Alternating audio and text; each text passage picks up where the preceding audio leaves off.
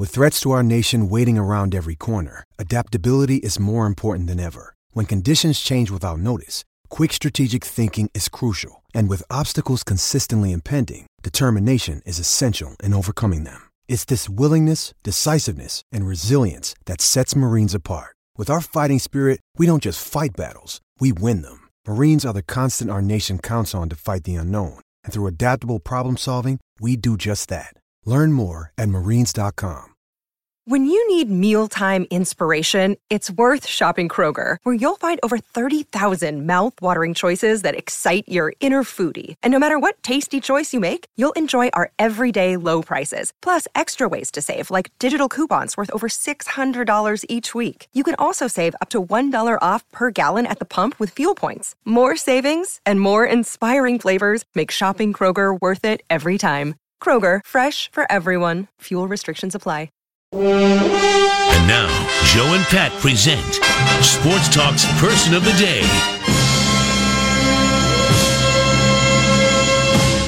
They fake it, Bradshaw, near side. Ahmad inside of the 30. Gets a block out in front. Bradshaw, touchdown Army. Well, you're probably asking the question, why do we got a highlight of Army running the wishbone with all that's going on? Let me, first of all, I want to say this. I'm going to explain it to you here in a moment. But these are the dog days of sports, right? Aren't they? August? This is the summer, the midsummer dog day of sports. Especially when the local 9 is on a fire sale. Okay. So we got the WNBA All-Star game in town. Mm-hmm. We got Jack Morris and Jim Thome going into the Hall of Fame on Sunday. Mm-hmm.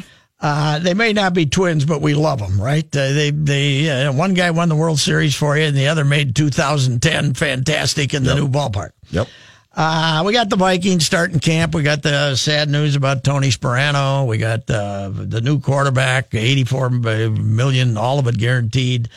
We got Escobar getting traded now, and who knows who's coming next. Mm-hmm. And we got Jimmy Butler looks like Woody Harrelson in that what's the movie Kingpin. with Kingpin? He looks like Woody Harrelson in Kingpin, right? That's all we got going on. These are the dog. Oh, by the way, we got the hottest team in MLS. They can't be stopped. That's 5 right. goals against one of the best teams. It's amazing, the sports around here that are available. It's incredible. We do have a lot of options. It is incredible. Anyway, that was the option offense because ESPN.com did a great piece this week on the wishbone offense turning 50. And it's Jake Trotter did the piece. Look it up. It's online. It's terrific. And, of course, the concept of that kind of option football started with Bill Yeoman at Houston with the Veer, but Texas had won a national championship with Roger Staubach with Darrell Royal, the great Darrell Royal, and then they'd had some mediocre years, and they had an old high school coach named Emory Ballard, who Royal added to the staff. He was an old Texas high school coach. And he loved her, and Darrell Royal wanted to run the football. He didn't want to get into this fancy-dancy throwing it around. He was the original guy who said, 3 things can happen when you throw a pass, and 2 of them are bad. He was that guy, and he's a legend. And there was a drinking joint on campus, basically, called the Villa Capri. And that's where Darrell drank, I guess. He would go to that place, and they would have a Friday night press session with the people that get there. And then he also had his own drinking room there, the 201. And it was up there, apparently the room 201 of the Villa Capri, where he said to Emory Ballard, come up with some kind of a running offense for me, will you? And Emory Ballard, and he said, so Emory Ballard said, well, why don't we run the Veer? He said, no, I want a blocking back. I don't want, in the Veer, it was basically quarterback, a running back on each side, and you run the option either way. Yep. And you had a tight end and you had 2 receivers, and the receiver could come back and take a reverse or something like that. But Darrell didn't want that. He wanted a fullback. So that's how he came up with the wishbone. They put they had the Veer lineup, but instead of a tight end, they had the fullback sitting behind the quarterback. Right behind him, yeah. And one of the things they did as they started off with this, the first 2 games it didn't do too well, and then They've set the fullback back another yard. They had some big bruiser, and they let him get a running start, more of a running start on that play. But they got the wishbone, and then, basically this was the Texas. They won 2 straight national championships, 69 and 70. Alabama started running it. Everybody, Oklahoma, which had... Barry Switzer ran it in Oklahoma, Barry's quoted in his story saying... Darrell Royal let him come down and interview Emory Ballard about how you ran the damn thing. And he said, I still don't know why Darrell let me do that. But, and then he started beating him with it, of course, with the wishbone. But it was, Mickey Herkowitz, a famous sports writer in Houston, was in the room drinking on the Friday night before the Texas game with like the sports writers did, and they were talking about the new offense, and Mickey Herkowitz said, it looks like a wishbone, because, it looks like a wishbone, and that's what, and then Darrell Royal started calling it the wishbone. Nobody knew what to call it until the sports writer, and he said, I made damn sure Darrell gave me credit for it, too. Herkowitz did. A really good story on the genesis of that offense that basically owned football for... 10 years? 10, 12 years? Much, yeah. 10, 12 years. When they were all gathered around, Switzer and the boys, were they drinking Pearl? I don't know if they were drinking Pearl. I love that story. They were probably drinking whiskey, I got a hunch. But they might have been drinking Lone Star Long Necks, too, like my guy Galloway did. He drank Lone Star Galloway. You could still drink beer. Yeah. I know you went through treatment, but you can have a beer in the back seat of the car on the way to Texas A&M. I went the damnedest. I went down and I had an hour with Switzer. I had an hour with Switzer on Friday before the Gophers went down there. Poor Goody went down. Holtz left. He left poor Goody with the opener against Oklahoma in like September 1st or something. Down in Norman. 110 degrees in Norman. And, the year before, he'd been up here with Aikman as the quarterback. Aikman got hurt, and he went back to Jamil Holloway and said, the hell with this. I'm not running this pro option offense anymore. And that one was 63-0. But I was with Switzer for an hour before that game. And then went down there to practice. He didn't care. These open practices, everybody knew. But from one sideline to the other, if somebody was standing there, you could just see the top of their heads. That's how big the hump was in the middle of the field on that turf down there, because they wanted to be run. They ran that wishbone basically downhill. They were running it downhill and building speed, and it was 63-0. I remember Doug Groh, I've told this story 100 times. Doug Groh and I were both standing outside. He was writing columns for the Tribune. I was writing it for the Pioneer Press. And they're coming off the field.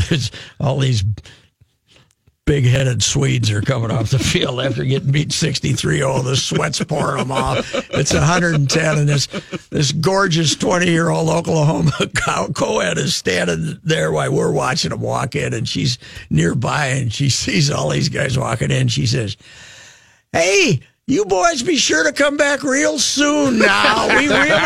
We really enjoyed having you. Your stay. 63-0 up on the scoreboard. I said to Groh, you didn't hear that, did you? And he said, yeah, I did. There was the punchline on both our columns the next time. That's awesome. Yeah, but the wishbone invented 50 years ago this fall by a guy named Emory Ballard, an old high school coach who ended up at Texas A&M as the head coach for a while. We'll be back.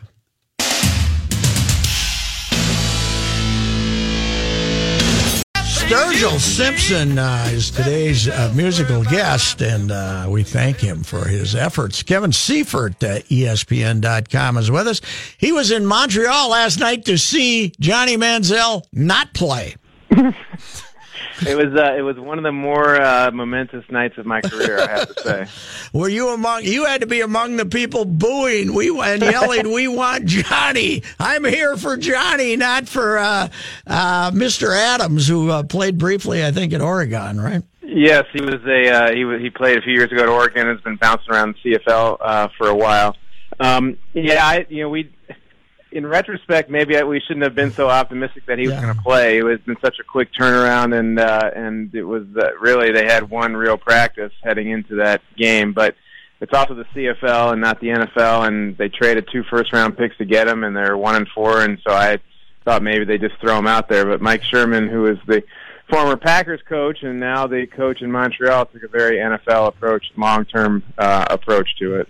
Yeah, he had no sense of humor with the Packers, and he doesn't have one there either. I mean, fourth quarter, let him get out there and run a couple of his, when they're getting beat, run a couple of his Johnny run all over the place, throw a pass plays, man. Yeah, like that's one of the things about being in the CFL is you should be a little more uninhibited, I think, even if your personality is not that way, your play calling can be, because it's a wider open league, a lot more chance for offensive fun especially, but not last night in Montreal. That's a senior league up there when it comes to coaching, man. June Jones and Sherman and a couple other. Jerry Glanville is the defensive coordinator for June Jones. Is that right?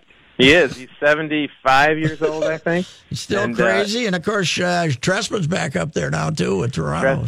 Tressman back up there. So, yeah, there is an interesting story there that so many American coaches are now taking over in the CFL. We'll see if that continues. I don't know if all of them get it. You know, the way that things should go up there. Is Johnny football still magic as far as getting him in a headline on a website or a newspaper or something? He is. There's a very endearing story, I guess, to a lot of people in terms of his attempt at a comeback, and frankly, his previous train wrecks, I think, draws attention to. And so there's, I said this yesterday in Montreal. People were saying, "Why is ESPN here for a game that, or who knows if he's going to play at all?" And there's some guys who have transcendent stories, and you don't put all these people in the same sentence in terms of their career accomplishments. But you talk about Tim Tebow, you talk about Brett Favre, Tiger Woods,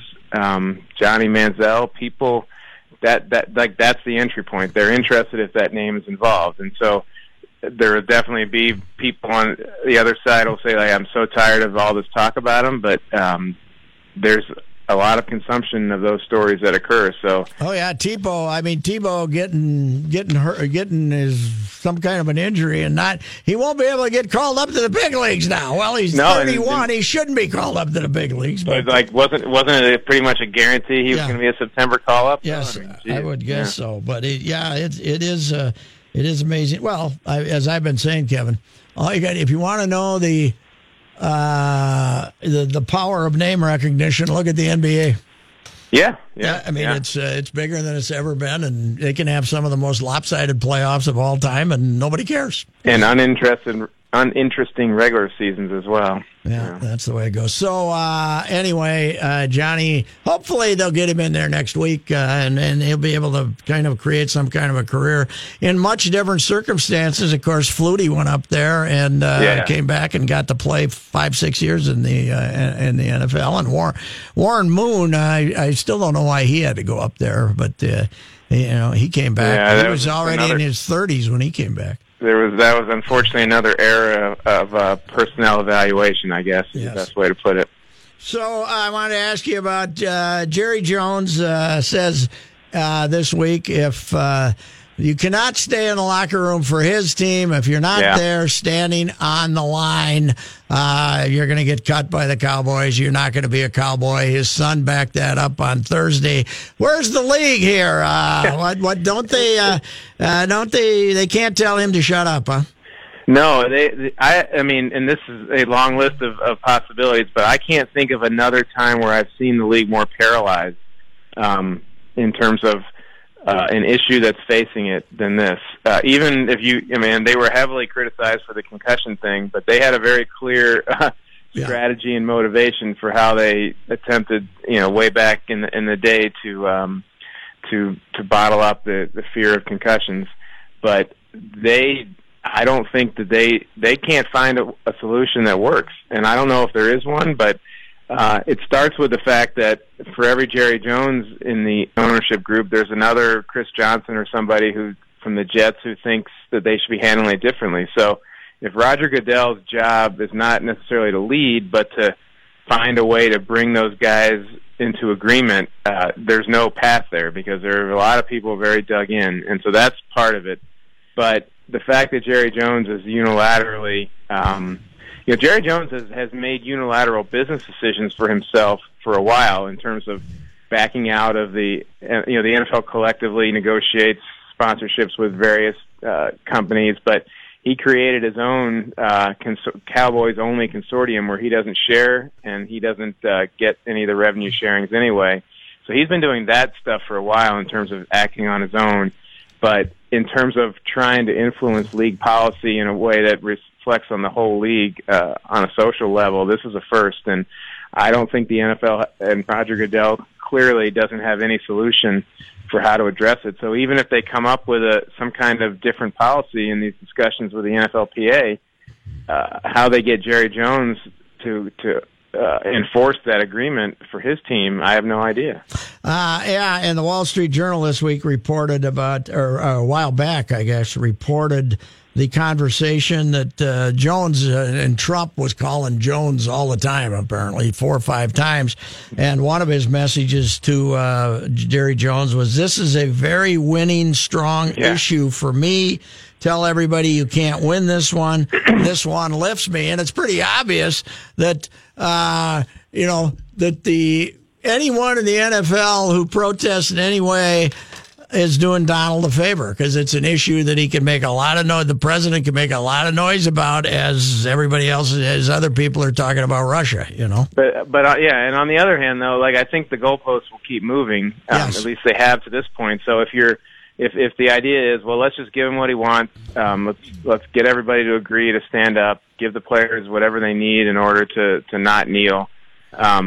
Then that doesn't mean that it goes away, because if it's a working issue for him, then you would think any politician, and him especially, will find a way to carry on that narrative maybe in another vein. So I think, and there's a lot of agreement within the NFL on this too, that any attempt to situationally placate him and think that that's the end of the story is going to be misguided. So it's almost as if they need to figure out what they're going to do, come up with a plan to defend it, and not to be dramatic, but kind of have the courage to stand by it and absorb whatever barrage is going to come and just continue operating the business. Because I don't think that they're going to get to the other, there's a path here to get to the other side where it no longer becomes an issue for him. And also, you can't say, just to add to that, even when they come up with a policy, there's no guarantee that one random player or more out of 1,696 players that are on rosters won't say, I don't care what the policy is. I feel so strongly about this issue that I'm going to kneel anyway, and I'll take the fine or I'll take the whatever. And so then, even if you think you've placated him, I don't think you can control 1,696 players at all time without their consent. And, you got to look at the workforce. And, the workforce is, so who are you more worried about, the politicians or the workforce, or the people who are going to follow a politician? It is, you're right. It's politically, they've never been in a no-win like this. And that's the debate within the league too. There's some owners who prioritize, the presidential seal of approval or the presidential leaving us alone, I guess. And there's some who prioritize the workforce. And then there's some in between. And so there's all that. It's swimming around. The same discussion you and I are having, people, or watching the games are having, is going on within the league. And that's part of why they're so paralyzed, is that they really don't have a consensus among them. And they don't have, apparently, Goodell, even with his new contract and everything, and slapping Jerry down and fining him a little bit, apparently still doesn't have the clout to tell him to shut up. No, his silence, especially, really dating back to when the whole White House thing happened with the Eagles, which was not long after the policy was announced in May, has been really striking. It's an unprecedented situation. No sports league has really ever run afoul of the President of the United States in this way and found itself in a situation where it was having its business potentially damaged. But in terms of the visibility of the leader on this very widespread issue, it's been non-existent, and that's been very noted, I think. Kevin, you've covered the NFL for a long time now. I've always been struck by the relationship between offensive line coaches and their position group. It's a completely different relationship than you see other places. They're in this world of their own, and that's what obviously beyond dying at age 56, that makes that makes it a very emotional time for certainly for the organization, but also for the position players. I would think the death of Tony Sperano. Yeah, and we found that, I think we saw that to a different degree with the Corey Stringer death. Yes, that's true. There's just, I think your perception's right. There's generally a sense amongst all teams that the only people who really understand line play are the people who are doing it, the players and the coach who is the expert at it.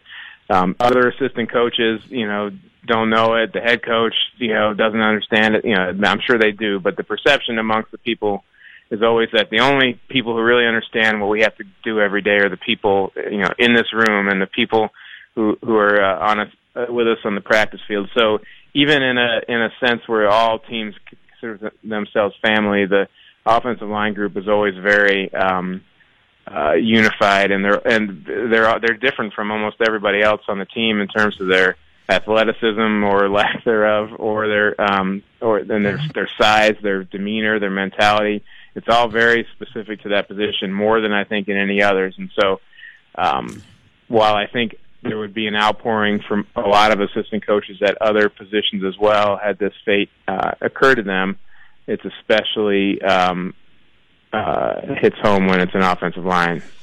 Sean Payton and a lot of the Saints actually came up here. I'd forgotten that Payton and Sperano basically came into Dallas together for Parcells, and he said they had offices next to each other. He's an interesting cat, Payton. He seems like be a raving egomaniac, but he also has an incredible number of friends in the game. Yeah, he came up through the right tree. The Parcells tree has as many people in prominent spots around the league as any. There's a few others, but right now that's one of the leading trees, and so they all identify with each other. And I think there's a lot of people throughout the league who at different times, might have had a run-in with Sean Payton on a competitive scale, and he gets very competitive, and it affects the sportsmanship sometimes, but they all respect him as a coach and as somebody who has had what they all seek, which is a period of extended success over time. And so there's a lot of respect for him, and also he has that kind of built-in family of the Parcells tree as well. Do you have to hit the road for training camps here, or can you stay home and be a pundit? No, I'm gonna. Last year I was doing Vikings camp because Gessling had departed, and we hadn't yet hired Courtney Cronin, so I was all in on Vikings last summer. So this year I'm going to make up for it. And Sunday I leave for about 10 days to see as many camps as I can get to before the car runs out of gas. All right, sir. Well, you have a good trip, and thanks for your time. And I hope these trips are more successful than the trip to see Johnny Manziel was. Yeah, I'm going to expand it. I'm not just looking for one player this time. Okay, sir. Thanks, Kevin. Okay, see you. Yep. Mm-hmm. Kevin Seifert. He'll be our Thursday guest this year on Talking Purple. Once again, we love that conversation, and you can follow his wonderful coverage on ESPN.com. As I always say, best beat guy I ever worked with.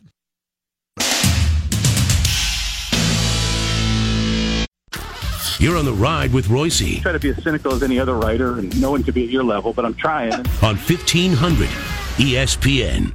That remains a very hurtful cheap shot that my friend Mark Topkin took at me. One of my favorite ever in working with you for all these years. 8 times. Came out of nowhere, too. It kind of said, when you take a cheap shot, you want it to come out of nowhere, except if you're the victim, right? Well, but the beauty is, when people hear you say a very hurtful cheap shot, you take that with a smile on your face. Because you love the art of a good cheap shot. Yes, that's right, especially when it knocks you for a loop, sideways.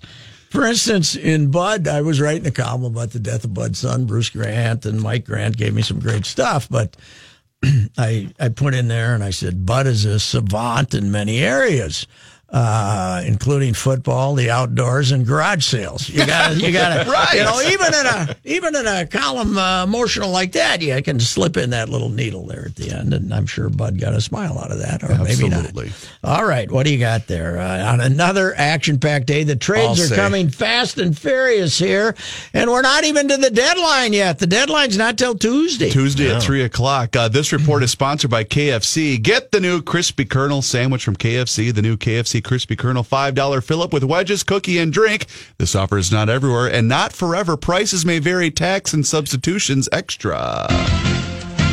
As Patrick mentioned, the Twins have traded infielder Eduardo Escobar to the Arizona Diamondbacks for 3 minor league players, right-handed pitcher Yoan Duran and outfielders Ernie De La Trinidad and Gabriel Maciel. Whatever happened to George Smith? I know. Duran is a 20-year-old single-A starting pitcher with 71 strikeouts in 64 innings. He does. This is like covering Greco-Roman wrestling now. You never have anybody named Pete.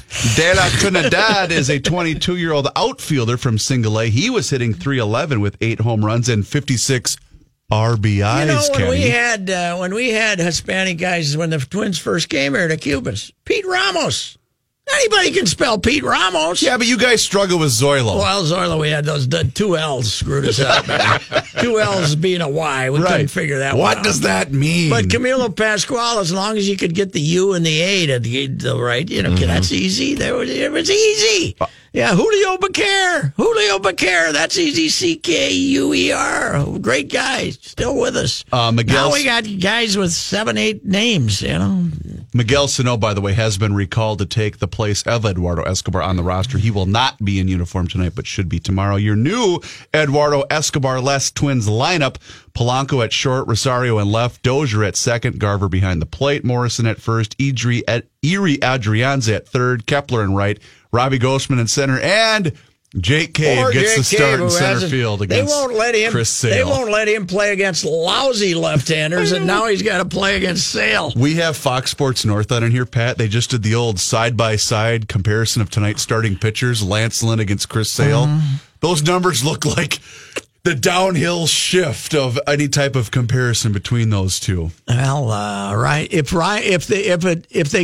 they're getting knocked around in the third or fourth inning, and you don't see Ryan Presley pitch tonight, there's a pretty good chance he's gone. So what you're saying, Reavers, is there's a vast difference in numbers and in body size between the two starting pitchers tonight. Oh, yes. Does Sale want to fight? We'll fight him. Right. I'll take him on. The WNBA All-Star Game is going to be held tomorrow afternoon over at Target Center. I can't believe this, but this marks the 22nd season of the WNBA already. Started in 97. Tip from Target Center tomorrow afternoon is at 2:30 p.m. and on our sister station, 5 Eyewitness News. And how about this quote?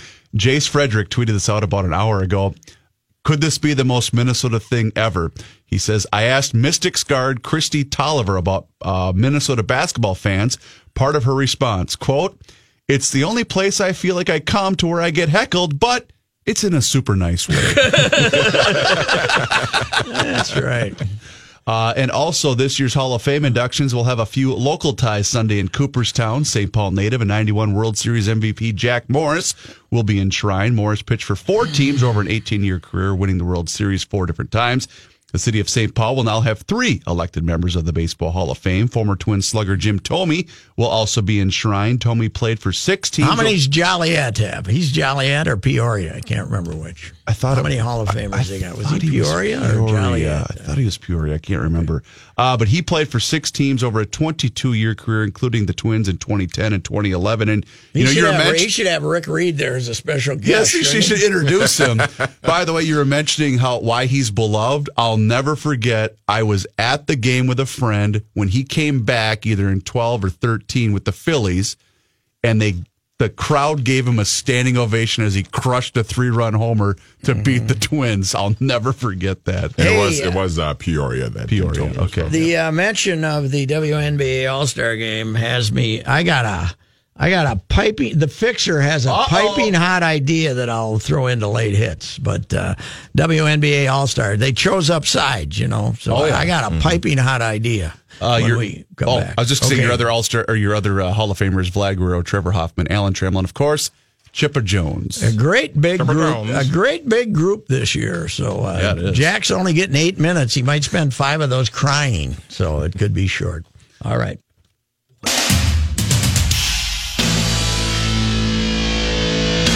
The Ride with Royce now continues. Personal foul, 69, offense. He was giving them the business. It's time for late hits. I know this might sound a little wacky, but the fixture, we've decided we love choosing upsides, right? Oh, Having that's the the- shows that's to choose upsides. Absolutely. The NHL Started by it. Preble and Murphy. Yeah, the NHL started it, right? They started now they don't do that anymore, right? No, they had the 3-team deal, didn't they? Yeah, but they would choose upsides. So they were the first one, and then they went to 4 different teams That's based at 4, on the yeah. division. Yeah, a and little now semifinal tournament Now they do thing, that, yeah. but they invented it. Then the NBA started choosing upsides this year, and yep. now the WNBA is choosing upsides. I have come up with a fantastic idea Here we go. for the NHL and the NBA. Eliminate the game. No, this is not for the All-Star game. This is for the playoffs. Oh. This is for the playoffs. Here comes the fixture. You got 16 teams, right? I'm the number 1 seed. The captain of that, the senior superstar of that team picks his opponent. They have a big thing, TV at night. Oh, my God. You pick your opponent, right? Yep. You pick your opponent out of those 16. You just take the 16 best. So this year, who was Houston, right? Number 1 seed. Yep. They would have Rockets. been number 1. James Harden picks who he wants to play. And they He might probably end would have up picked the picking Timberwolves. The Timberwolves, but that's not the point. Right, The right. point is you pick, and then number 2 picks who they want. Well, to and think play. of that. Number ESPN 3 goes wall to wall. What with- do you think the ratings would be for that? That would be pretty. Yeah. It would be like the NBA draft. I mean, it would be like the So it'd be a NFL playoff draft. James Yeah, Harden it would be a shows no playoff respect for draft. the Milwaukee Now, Bucks. you can't do that in the NFL. Probably you can't do that in the NA, but you can do it in the NHL and the NBA, and it'd be great.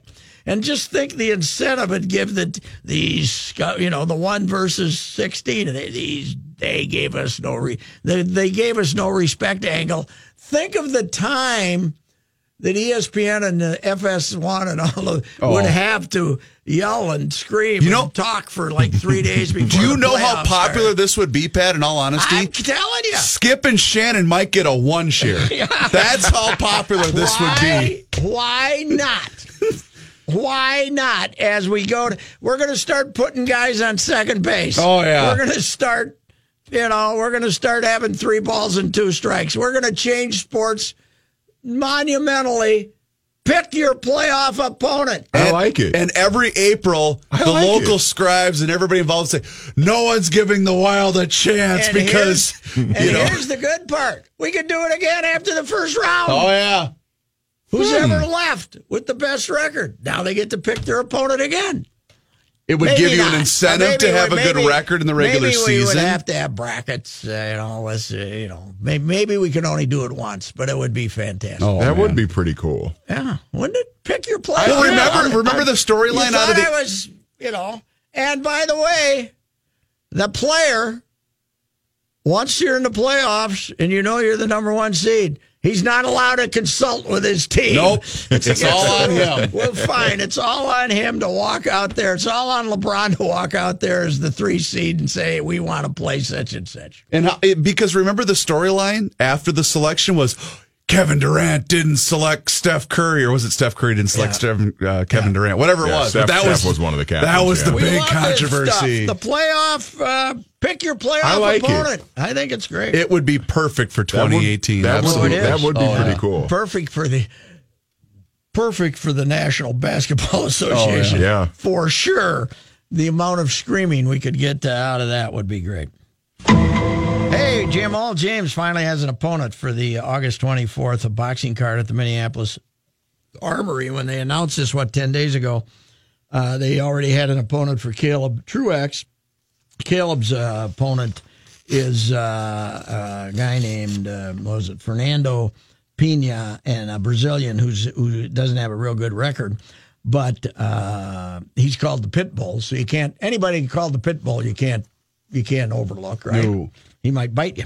But the Jamal James ends up with a guy named Mahonry Montez, Mahonry. I'm sure I'm pronouncing it wrong. He's from Mexico. And not only is he from Mexico, I think he's, what is the province? The Sinaloa province, Sinoloa. That's where all the cartels are from. This guy's tough, okay? He's 35-7-1. He's 28 years old. And Jamal James, he had a real tough fight with Abel Ramos the last time. And he's number 3 in the world at the welterweight in the WBA right now. He's 23-1. Big, tall kid, rangy.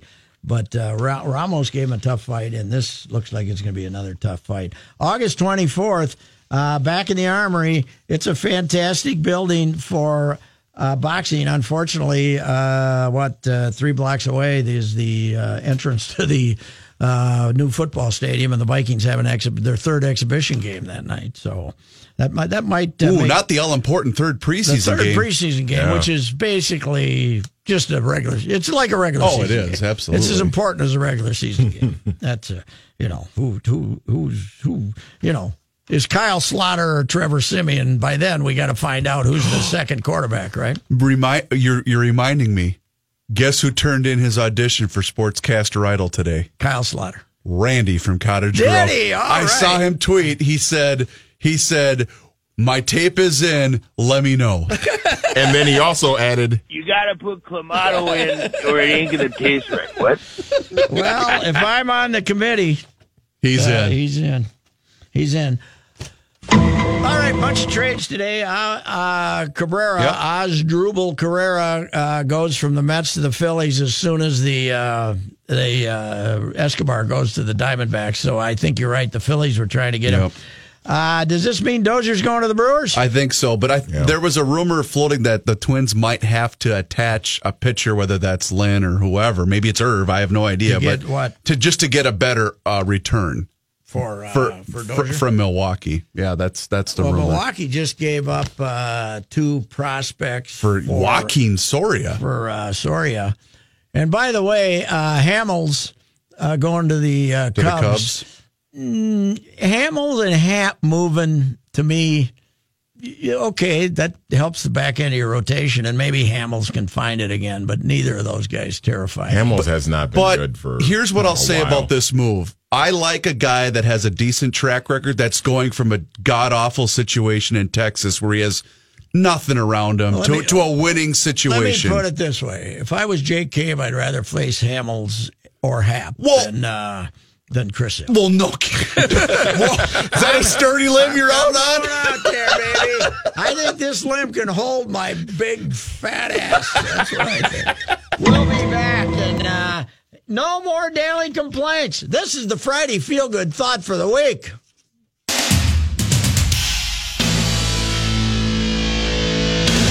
The great Sturgill Simpson has been our musical guest today, and we appreciate him. We're winding down the summer musical guests here now. We'll next week we'll be out at the 3M Championship. Manny and That's next week there. Already? Yeah. Holy cow. First week of August, baby. That's right. My goodness. First week of August, that's for sure. The State Fair will be here before we know it. Yeah. Well, after throwing that at me, how am I going to have a Friday feel-good thought for the week? But, Dang it, I ruined your perfect day. That's right. Things were one of my 15 perfect days of the year, and now you threw that at me. I love we're going to have I hear we are not broadcasting at the fair this year. I haven't even had the guts to say that. They get upset when I say my feel-good thought for the day is I am so thankful that we get to work with hardworking, dedicated people at this radio station, chief among them, Judd Zulgad, who is arguing with Twins fans, upset with the Eduardo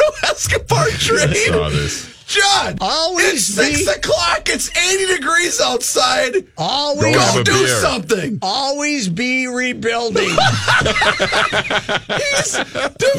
How can we get Alex Baldwin to say always be selling, always be rebuilding? We got to get that sound. I do love that people are already. It's been 2 hours since the trade, and people are already like, "Oh, I can't believe they only got this for him." And it is funny. It's 80 degrees. You cannot make a go trade. Outside, have a beer. You cannot. The fact is, they got 3 A-ball players that nobody knows anything about. Right.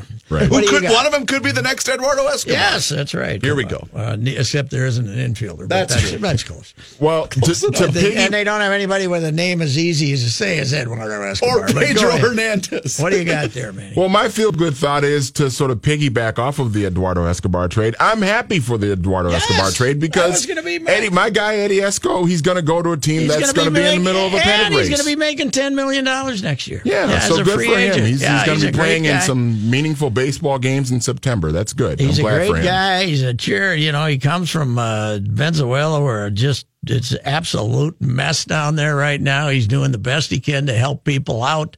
He's got feeding 200 people a day with some foundation, and now he's going to have more money to help these people out. I cannot be upset about him. And Are you serious? And are you serious? And you got a chance to bring him back next year if you want to. I don't know if they will, because that's one of their good. They're going to miss him in that clubhouse, though. That's for It looked that way too from all the quotes rolling out, and maybe because he was so good in the clubhouse, that might increase their chances of being a little more eager to try and bring him back in the offseason. We'll see. What's your feel-good thought, sir? Manny beat me out, so I was going to say the same thing. I'm glad that he's going to. What I'm glad for him is a kid like that who beat all the odds. Nobody wanted to sign him because he was so damn small. And he'll probably get a $30 million contract. Good for him. Take care of his family and take care of a lot of people in Venezuela. So yippee-ki-yo, and I hope Eddie goes to the World Series. We'll do this next week.